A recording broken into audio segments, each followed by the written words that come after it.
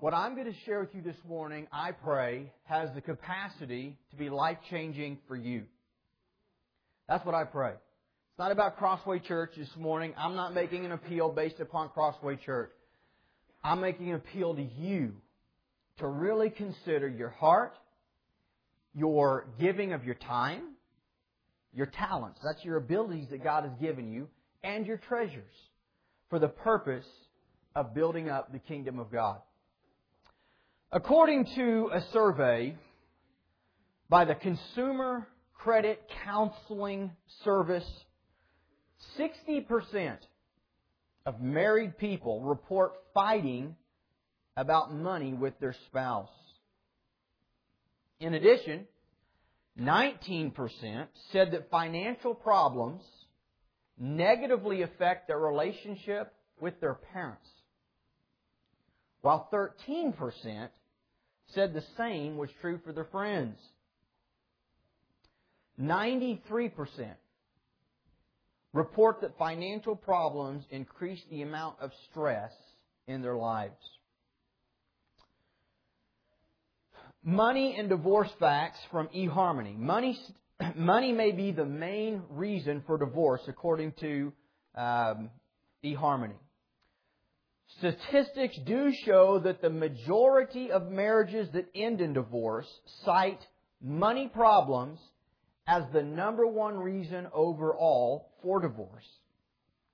Obviously, arguing over finances could cause irreparable damage in a relationship. And anybody that's married in here under the sound of my voice knows arguing about money is never fun. It's difficult. And if you're married, you've done it. Don't matter if you're rich, don't matter if you're poor. You've argued a time or two over finances. In a study titled The Couple's Guide to Love and Money, they found out in 2003 that 75% of couples who divorce before the age of 30 cite money problems as the main cause. 3 out of 4 divorces that end before the age of 30 say that money was the main reason of the divorce. Now, to the Bible. You came here to hear the Bible this morning. You might be interested to know that the Bible speaks about prayer in 500 verses thereabouts. It speaks about faith in less than 500 verses. It speaks about money and possessions in more than 2,000 verses. In Luke chapter 3, you remember when John the Baptist was baptizing and everybody came to him before Jesus took over the stage? In Luke chapter 3, John the Baptist, he was a strong preacher, and he basically said, "Repent, you brood of vipers, because the axe is going to be cut to the tree, and the trees are going to be thrown in the fire." And the people said, "Well, what must we do?" He said to the tax collectors, "Don't be taking more taxes than what you're supposed to take." He said to the Roman soldiers, "Be content with your wages." When the young man, the rich young ruler, you remember when he came to Jesus, he said, "What must I have to do to inherit eternal life?" And Jesus said, "Keep the commandments." And the young man said, "Oh, I've kept all the commandments since my birth." And Jesus said, "Now go and sell all your possessions and give them to the poor." And the man went away sorrowful. It's interesting that in both those situations, when people were asked, in essence, what must they do to be saved, a reference to how they handled their wealth came from John the Baptist and Jesus. Now I want you to understand something. The Bible does not teach, and I'm not teaching, that how you give your money and what you do with it somehow can cause you to be saved or lost. That's not what I'm saying, and that's not what the Bible's teaching. But what it does teach us, with over 2,000 verses, is that how we handle money is a reflection of our heart. The Bible says, "Where your treasure is, there your heart will be also." So, it's possible. Paul said, if I give all that I have to help the poor, if I give it all away and have not love, I am nothing.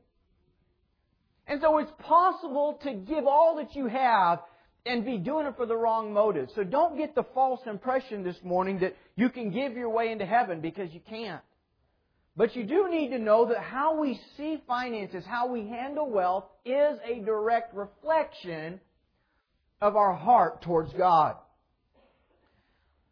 I'm going to get into the text this morning. I want us to look at Old Testament and New Testament. Basically what I want to do, because this is really all that matters. It doesn't matter so much what Joplin thinks.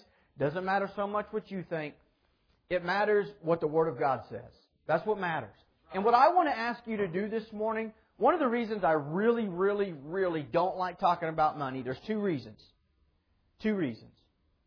Number one, we live in a culture where there's been some charlatans who have just really abused this in the church and have absolutely did damage to the name of Christ. And when you see those fools that are preying upon innocent people and causing people to make terrible decisions to just give all that they have and hope that next week everything's going to be different, it just makes you want to stay away from it altogether. It's like, I don't want to have anything to do with that. And I want you to understand something. God's principles about giving, it's not give $77 and then next week God's going to give you tenfold. What you need to know, the Bible is about economic empowerment. And that means that you've got to make wise decisions over a period of time. It's about sowing and reaping. It's not about pulling the lever, the big great lever in the sky of God and having everything hit 3 sevens because you gave the right thing and then the showers of heaven open up. What you need to know is that real biblical finances is about learning to make wise decisions. It's about learning to strategically and calculatedly to give some, to save some, and to spend some. And it's learning to be consistent over a period of time, being guided by biblical principles. And you cannot refuse to keep the principles of the Word of God and then expect God to bless your foolishness. It doesn't work. You cannot buy everything that you want and then beg God for what you need. We must learn to make wise economic decisions. Decisions of faith, decisions of trust. But the first reason that I have a difficult time with this is because there's just so much foolishness out there, and I don't even want to address with that. The second reason is this, and this is what I want to talk to you about this morning. Most people have already made up their mind what they feel, how they give. When their conscience when guilt begins to sink in, they just change what they believe about the Word of God so that the guilt goes away. And so what happens is most people have already made up their minds, and so when they hear that pastor's going to preach on tithes, here's what the average person thinks. Well, we have to do this every year and a half, so I can make it 35 minutes, just act like I'm listening, and then walk right out those doors and keep doing what I've did for the last several years. And if you know anything about me, I'm not here to preach that type of a message. I don't even like getting up and if that's what we're going to do, why even meet? I mean, I'm just not a go through the motions kind of a guy. And so what I want to plead with you to do this morning, I want to plead with you to hear me. Take down your guards for just a little bit. Take down your preconceived notions about what the Bible does or doesn't teach about finances. I promise you we're going to look at the Word of God and have an open heart this morning to say, God, I showed up and I believe you speak. So speak to me. Reveal to me what you want me to learn this morning. Be willing to be encouraged. Be willing to be corrected. Be willing to let God speak to your heart. Amen? Okay. So what I want to do is I want to show you what the Bible teaches about giving. We're going to start with the Old Testament. We're going to move to the New Testament, and then we're going to have a conclusion. That's pretty easy, isn't it? So let's start with the Old Testament examples of tithing. And in Genesis chapter 14, you might want to be a note taker. I promise you, I thought about turning this into a 3-part series, and I thought, nobody will come back next week. So you be a note taker. Some of the passages we're going to read all the way through. Some of them, for the sake of time, I'm going to tell you about them. We're going to start in Genesis chapter 14. In Genesis chapter 14 is when Abraham goes and he fights off a king named, Kedorlaomer. And he rescues Lot. You may remember the story. And then he did this with just 300 men. It was an amazing victory. And not only did he rescue Lot, but Abraham took back all the goods that had been stolen from Sodom. And on the way back, this mysterious figure named Melchizedek, the Bible tells us in Genesis 14, he was the high priest of that time. He was the priest of the Most High God. In verse 18 of Genesis chapter 14, Melchizedek met Abraham and he blessed him. And in verse 20, it simply says that Abraham gave him a tenth of everything. This is the first time that we ever see a tithe. If you don't know what the word tithe means, it simply means tenth. This is the first time in the whole Bible that we see the tithe take place. And one of the important things that you need to know about the Bible is that generally speaking, the first time that something shows up, we have what's called the law of first mention. And it means that from then on, throughout the rest of the Bible, the heart of whatever took place that first time applies to the rest. Now here's what you need to know about the first time. There was no law. Moses had not given the law yet. Abraham did not have to do this. And so the very first time we see the tithe, it was done with the motivation of just a heart that wanted to give.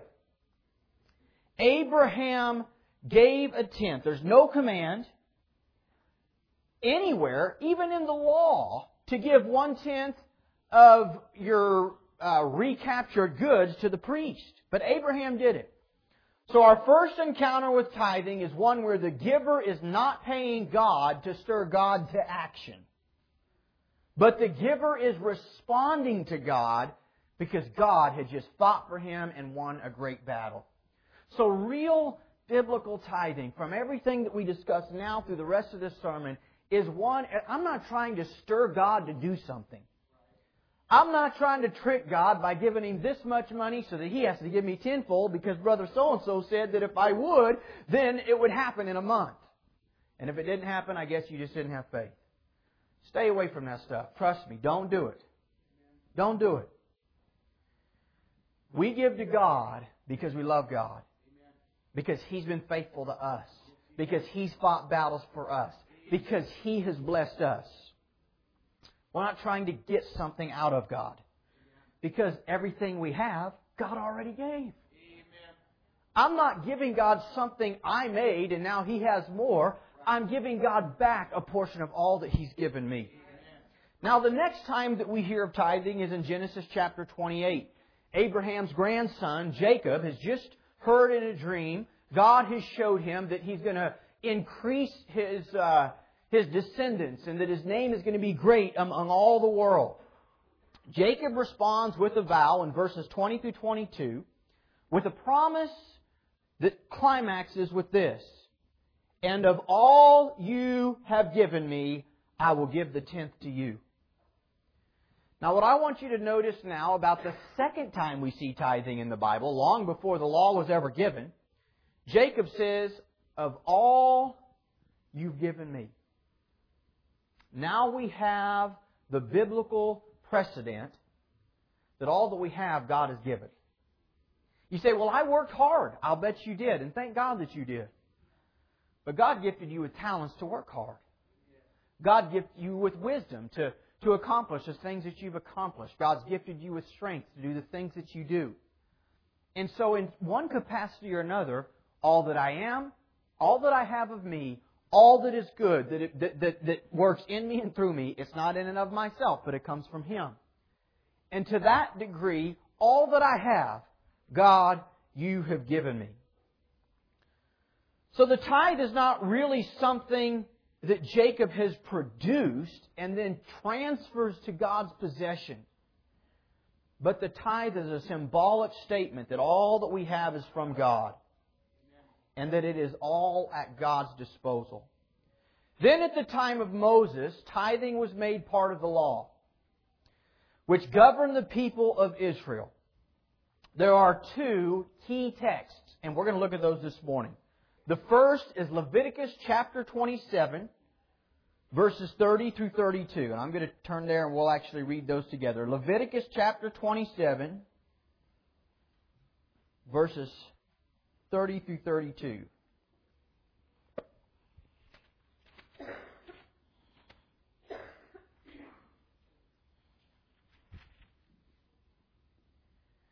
And all the tithe of the land, whether of the seed of the land or of the fruit of the tree, is the Lord's. It is holy to the Lord. If a man wants at all to redeem any of his tithes, he shall add 1/5 to it. And concerning the tithe of the herd or the flock, of whatever passes under the rod, the 10th one shall be holy to the Lord. And then let's look at Deuteronomy chapter 14, verses 22 through 29. And we'll be there for a little while.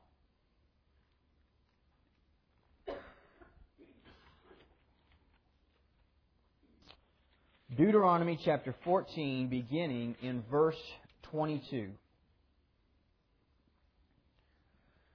You shall truly tithe all the increase of your grain that the field produces year by year. And you shall eat before the Lord your God in the place where He chooses to make His name abide. The tithe of your grain and your new wine and your oil, of the firstborn of your herds and your flocks, that you may learn to fear the Lord your God always. But if the journey is too long for you, so that you are not able to carry the tithe, or if the place where the Lord your God chooses to put His name is too far from you, when the Lord your God has blessed you, then you shall exchange it for money. Take the money in your hand and go to the place which the Lord your God chooses. And you shall spend that money for whatever your heart desires, for oxen or sheep, for wine or similar drink, for whatever your heart desires. You shall eat there before the Lord your God, and you shall rejoice, you and your household. You shall not forsake the Levite who is within your gates, for he has no part nor inheritance with you. At the end of every third year you shall bring out the tithe of your produce of that year and store it up within your gates. And the Levite, because he has no portion nor inheritance with you, and the stranger and the fatherless and the widow who are within your gates may come and eat and be satisfied, that the Lord your God may bless you in all the work of your hand which you do. I want to share with you 5 observations from our text about tithing. First of all, according to verse 23, there was to be a yearly trip to the holy place, the place God put His name. Later that was Jerusalem. Now, in their day and time is a little different than ours. We have a church that we go to every week. And they had places that they met on a regular basis, but God had commanded at certain portions of the year that they would actually travel and meet together at Jerusalem. Later it became Jerusalem, the place where God, wherever it was that God put His name. Now the people were to take their tithe to that place and then eat it there, or at least part of it, in a feast of joy.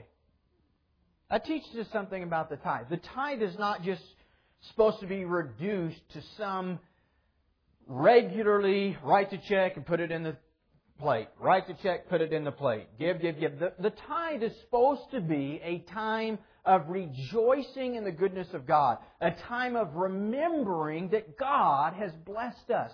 And as part of the way that this happened in their culture, in this Mosaic time and in the Mosaic law, not only would they bring their tithe, but before they gave it, they would have one last meal, and they would actually have a feast where they were feasting upon the tithe they were about to give to God. It was a great reminder. I want you to think about it. It was just a tithe, 10%, and yet they had a feast off of it. And then after they had a feast off of it, they had much to give to God. I mean, it was a great reminder that God has been good. God has been faithful. God has blessed me. God has taken care of me. And I'm not begrudgingly letting something go. I am joyfully and gratefully sowing into the work of God. And the process of doing it is a feast in and of itself. It is an amazing, wonderful thing. So they partook of part of their tithe.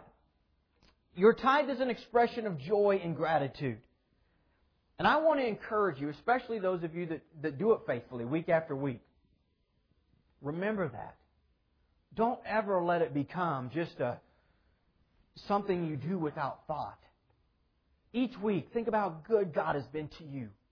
How faithful your God has been. How you wouldn't be where you are today if it wasn't for His graciousness, and we're celebrating that and we're remembering that. The second thing I want you to notice is that not only was the tithe for the feast, but in verse 23, it is for the purpose that you may learn to fear the Lord your God.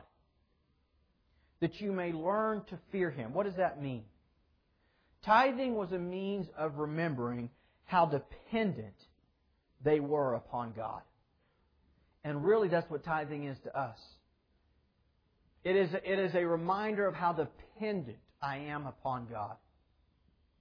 Can I share something with you that is a personal application in my own life? I'm not bragging and I'm not boasting, but I'm telling you the truth as I stand here before you and before God. I was saved 14 years ago, and there's never been a time in my life when we didn't pay tithes. And when I say tithe, I mean at least 10%. There have been times it didn't make sense. There have been times that it was like, God, how are we going to live? How are we going to make it? But I'm going to tell you the truth. I had a healthy fear. I thought, God, my circumstance is bad enough now, but I couldn't imagine what it would be like if I wasn't in a position to be blessed by you. The last thing I needed to do when I was in a situation where it seemed like I didn't know how I was going to get out of it, the last thing I needed to do was start stealing from God to pay my bills. That's the view I had. I know what it is to have 2 kids in the home and be making $12 an hour and trying to make a house payment and everything else. I know. I've been there. I've done that. I've lived that. And even then was faithful every paycheck to give God first a portion of all that He'd given me. 14 years later, looking back on it all, I'd never change any of it. It taught me, and the tithe teaches us, to fear God, to trust God, to realize, Lord, You're the one that sustains me. You are the hope of my life. You are the hope of my sustenance. You are everything to me. And my willingness to participate in Your program, my willingness to come into Your world and do things Your way and be submissive to You and to sow into Your kingdom is the evidence I trust You, God, with my kingdom. Even when it doesn't make sense. Even when it requires faith. So tithing was meant that you may learn to fear Him. We should fear to displease such an awesome God with a joyless attitude. The third thing that we see from our text is that provision was made for those who had too much grain or too many animals to bring all that way, that they could sell them and bring the money. That's really the way that we do it today. We don't bring oxen. If you have oxen and you tithe in your oxen, please sell them and don't bring them to the church. We don't do it that way. But we see that even back then, they made provision to bring money. The fourth thing that we see is that a portion of the tithe was set apart for the work of ministry. The Levites. If you don't know what the Levites were, the Levites were the priests. They had been called by God to be set apart for the work of God. And as part of the laws that were set down for the Levites, unlike many of our churches today, and I'm not in any way whatsoever putting down bivocational pastors. But the law of the Old Testament, the Levites couldn't be bivocational. They couldn't raise herds, they couldn't plant fields, they could not work. They had to be totally committed to the work of God. And so they had no choice whatsoever to go out and work and to produce income. And God said, as a result of that, because the Levites have been set apart for the purpose of ministering to the people of God and to taking care of the things of God, they've got to be provided for somehow. And God said, I will provide for them through the offerings of the people that they bring to the church. And in a similar way, the same is true today concerning how the church operates. The fifth thing that we see is that not only were the tithes designated to support the Levites, but also to help the three most helpless groups of people in society: refugees, orphans, and widows. In our text, it seems that every 3 years there was a special offering that was brought, and it was the responsibility of the church to help take care of the refugees, the orphans, and the widows. And the same is true today. If we aren't helping those who need help most, brothers and sisters, we're not being the hands and feet of Jesus. These are the things the tithes did in the Old Testament. Now let's go to the New Testament. As we come to the New Testament, the picture changes significantly. Jesus mentions tithing a whopping 2 times. And both times it's really in a negative sense. Both times when Jesus references tithing, He references tithing in its legalistic abuse. In Matthew chapter 23, Jesus said, verse 23, "Woe to you, scribes and Pharisees, hypocrites! For you tithe mint and dill and cumin and have neglected the weightier matters of the law, justice, mercy, and faith." Now here's what He said about tithing. He said, "These you ought to have done without neglecting the others." And then in Luke chapter 18, we have the parable of the Pharisee who went in and boasted of how great he was versus the publican who beat his chest and cried out for mercy from God. And one of the things that Jesus said in His parable that the Pharisee said was this: "I fast twice a week and I give tithes of all that I get." Those are the only 2 times you see Jesus reference tithing. Obviously, Jesus did not think of tithing as a spiritual cure-all. But He didn't look down on it either. He supported it. He did say, "These things you ought to have done." But just without neglecting the other. And what's the point? The point that Jesus was making is you can go through all the motions in the world, brothers and sisters. You can go to church every service, you can give tithes faithfully, but ultimately it's about a matter of the heart. And the problem is, it's not that it's possible to really have a heart that's truly right with God and not be doing those things. But it's possible to be doing those things and then trick ourselves into thinking that because we do stuff, that means our hearts are right with God.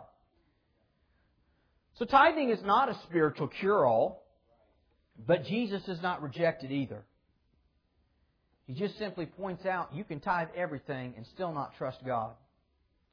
So Jesus mentions it twice, and then the Apostle Paul, in all of his teachings, in all of his writings to the church about how the church should operate, the truth is, Paul never even uses the word tithe. Not once. Doesn't mention it at all.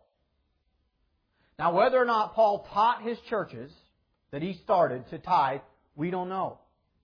But we do know when he wrote back to them, he never mentioned it. But his rules about giving in his letters seem to be as follows. First of all, Paul said, and I'm just going to give you the scripture reference, "On the first day of the week," that's Sunday by the way, "each of you is to put something aside and store it up as he may prosper." That's 1 Corinthians 16:2. So on the first day of the week, they would actually come together, which is what we do, and they would give something to the church.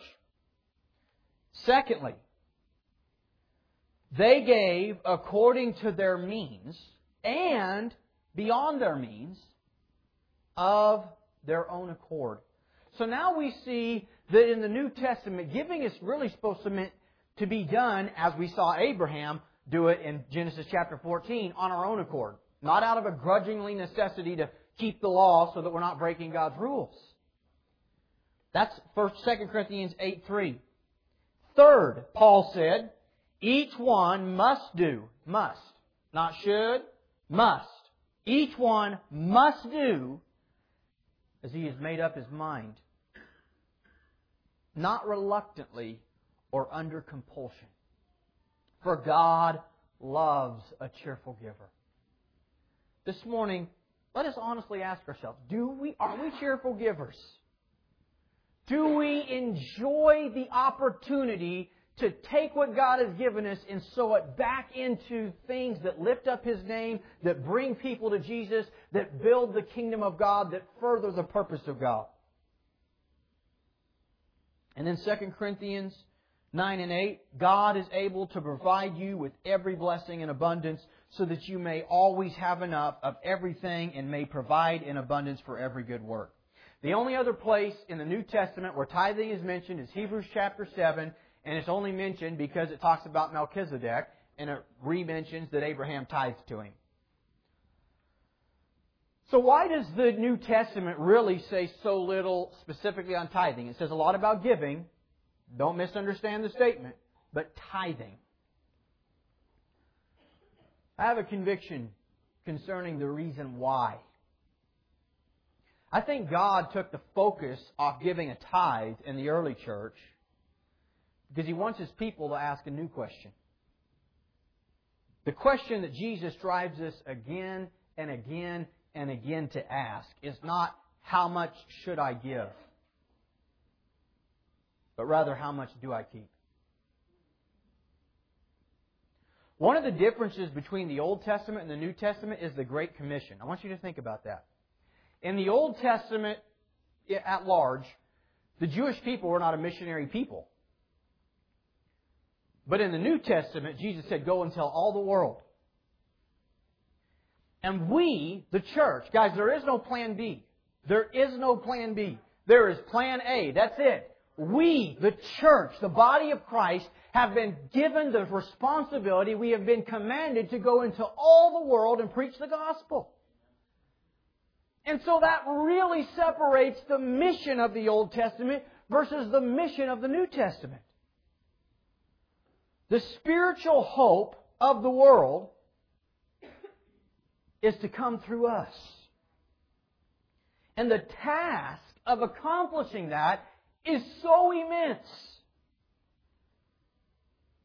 that to try to settle the issue of what we should give based upon a fixed percentage of 10%, it just seems out of the question. My own conviction. Let me repeat. My own conviction is that families in America that are middle class and upper class who only give 10% of their income are guilty of robbing from God. That's my own conviction. And I've lived my life by it. When you really understand that all that I have is God's and that God has given it to me for the purpose of building His kingdom and glorifying His name, how in the world can I take 90% or more of what God has given me to help me get more comforts? How can I do it? How can that be?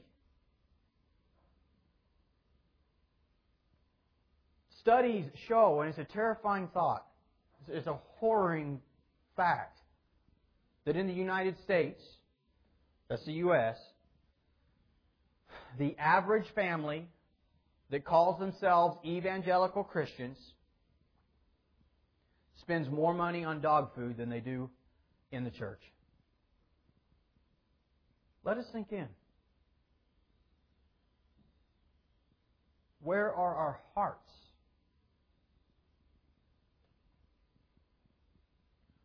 What are we truly trying to build? Let it not be said of us that we honored God with our lips, but our hearts were far from Him. May we honor God in everything that we do. In a world where thousands and thousands of people a day starve to death, and more importantly, multitudes, more than thousands, are perishing in unbelief. what a silly question to ask, is 10% the most we have to give? That's not the heart of New Testament Christianity. Grace raises the bar. New Testament Christianity, it says, hey, Jesus gave everything for me. He gave everything so I could be saved. He gave everything so my sins could be wiped away. And so I want to give everything to Him. It's irrational to think that giving 10% somehow settles the issue of good stewardship. It's not about a percentage. I contend, it makes sense to me. I don't know about you, but it makes sense to me. Surely those of us who know Jesus, surely those of us who know Him and the free pardon of sin in a personal way that the Old Testament saints didn't know, surely the least we could do is the same thing the Old Testament saints did. But as I've said, my conviction is, now that we know Him in a personal way and that He has given us the Great Commission, surely we cannot settle the matter on anything that is small and unsacrificial. To commend tithing as the ideal simply does not capture the New Testament view of discipleship. God's looking for radical disciples. God's looking for people who are willing to be sacrificial. Here's what the New Testament says about giving. If you're a note taker, write them down. He who has 2 coats, let him share with him who has none. And he who has food, let him do likewise.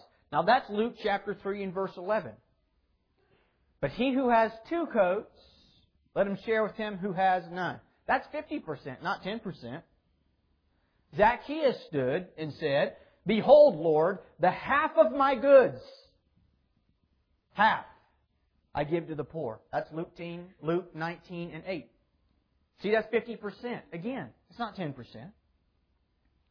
Jesus said in Matthew 19:21, If you would be perfect, go sell what you possess and give to the poor, and you will have treasure in heaven, and come follow me. That's 100%. And then we see 100% again in Luke 14:33. Jesus says, So therefore, whoever of you does not renounce all that he has cannot be my disciple. And then in the New Testament church, in Acts chapter 2, verse 44, all who believed were together and had all things in common. And they sold their possessions and goods and distributed them to all as any had need. And then in Acts chapter 4 and verse 34, there was not a needy person among them. For as many as were possessors of lands or houses sold them and brought the proceeds of what was sold and laid it at the apostles' feet. That's 100%. In a severe test of affliction, their abundance of joy and their extreme poverty have overflowed in a wealth of liberality on their part. For they gave according to their means and beyond their means. 2 Corinthians chapter 8, verses 2 and 3. The best way to capture the spirit of the New Testament is to understand it is a command of generosity. It's not one about how much must I give, but how much dare I hold on to and take away from building Christ's kingdom, all for the purpose of building my earthly comforts. Paul said this. He said, I do not seek what is yours, but you. He said that to one of his churches. I do not seek what is yours, but you. I don't seek what is yours this morning. I seek you. And more importantly, God does not seek what is yours. He seeks you.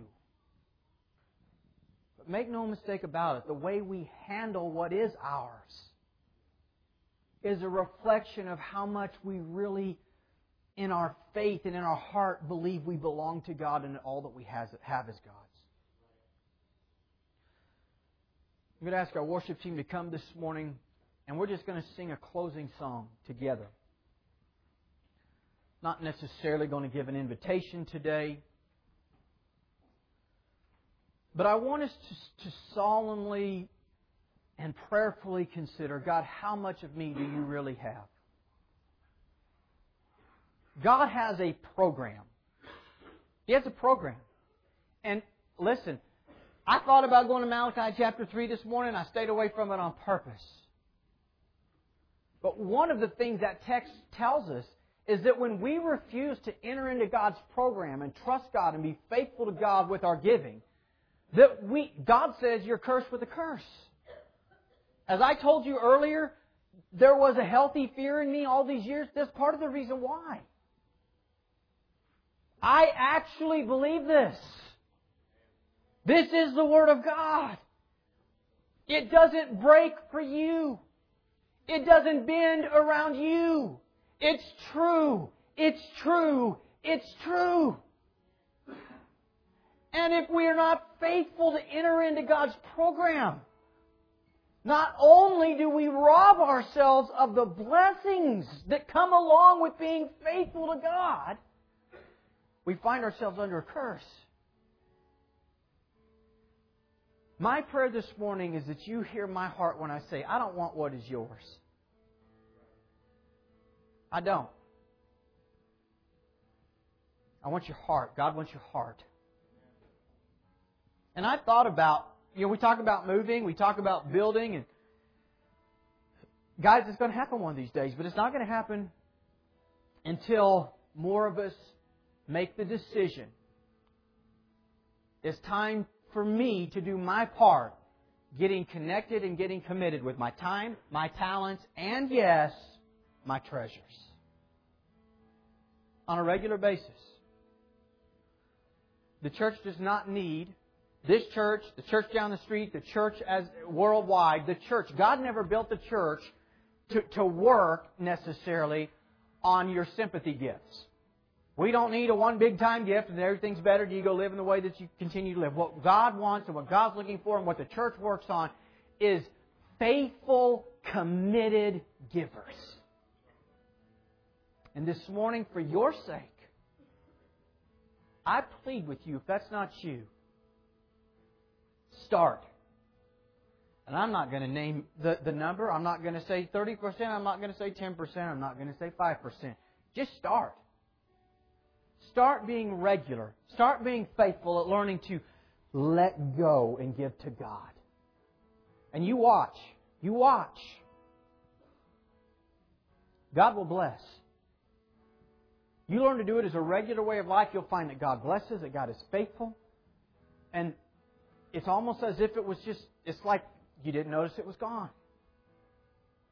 I've been doing it now since I was saved at the age of 20 years old. And I can tell you that not only on the authority of the Word of God, but on the authority of my experience, which lines up with God's Word, as it always will. Lord, I pray that you'd move all across this room in Jesus' name.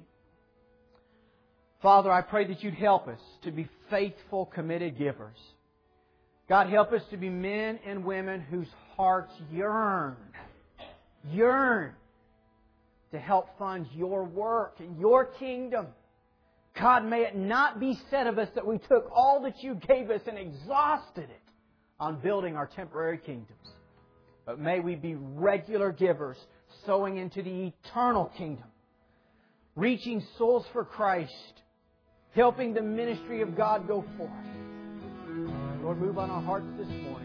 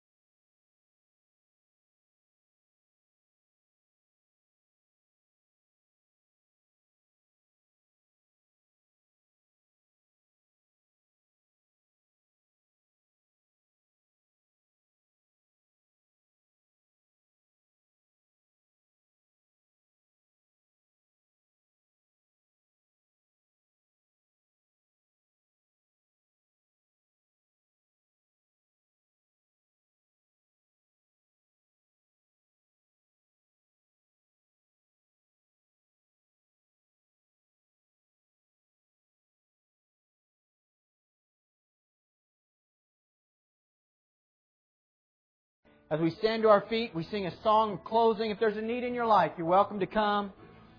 We're going to sing one final song this morning.